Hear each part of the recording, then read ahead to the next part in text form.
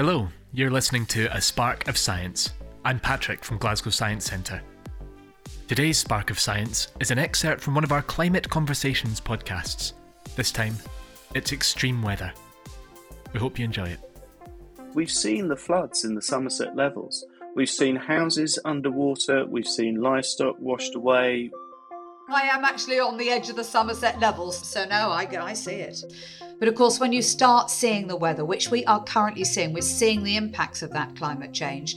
That's the moment people realise and really get involved with what's going on. What we see, because we work with local communities in countries across the world, I've seen livelihoods washed away, farms disappearing, nut trees gone, livestock swept out to sea, or it can be what's called slow onset climate events, desertification, where things literally dry up over months or even years. Your ability to feed yourself or your family disappears over time.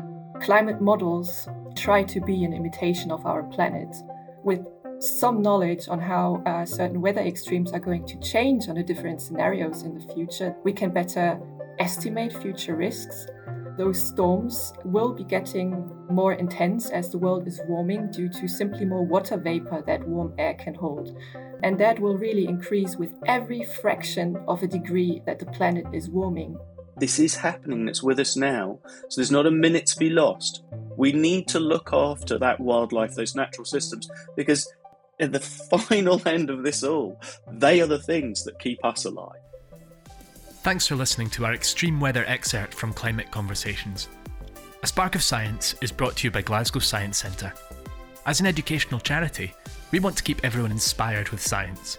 You can explore a vast array of online content on our website, and you'll find us on Twitter at GSC1.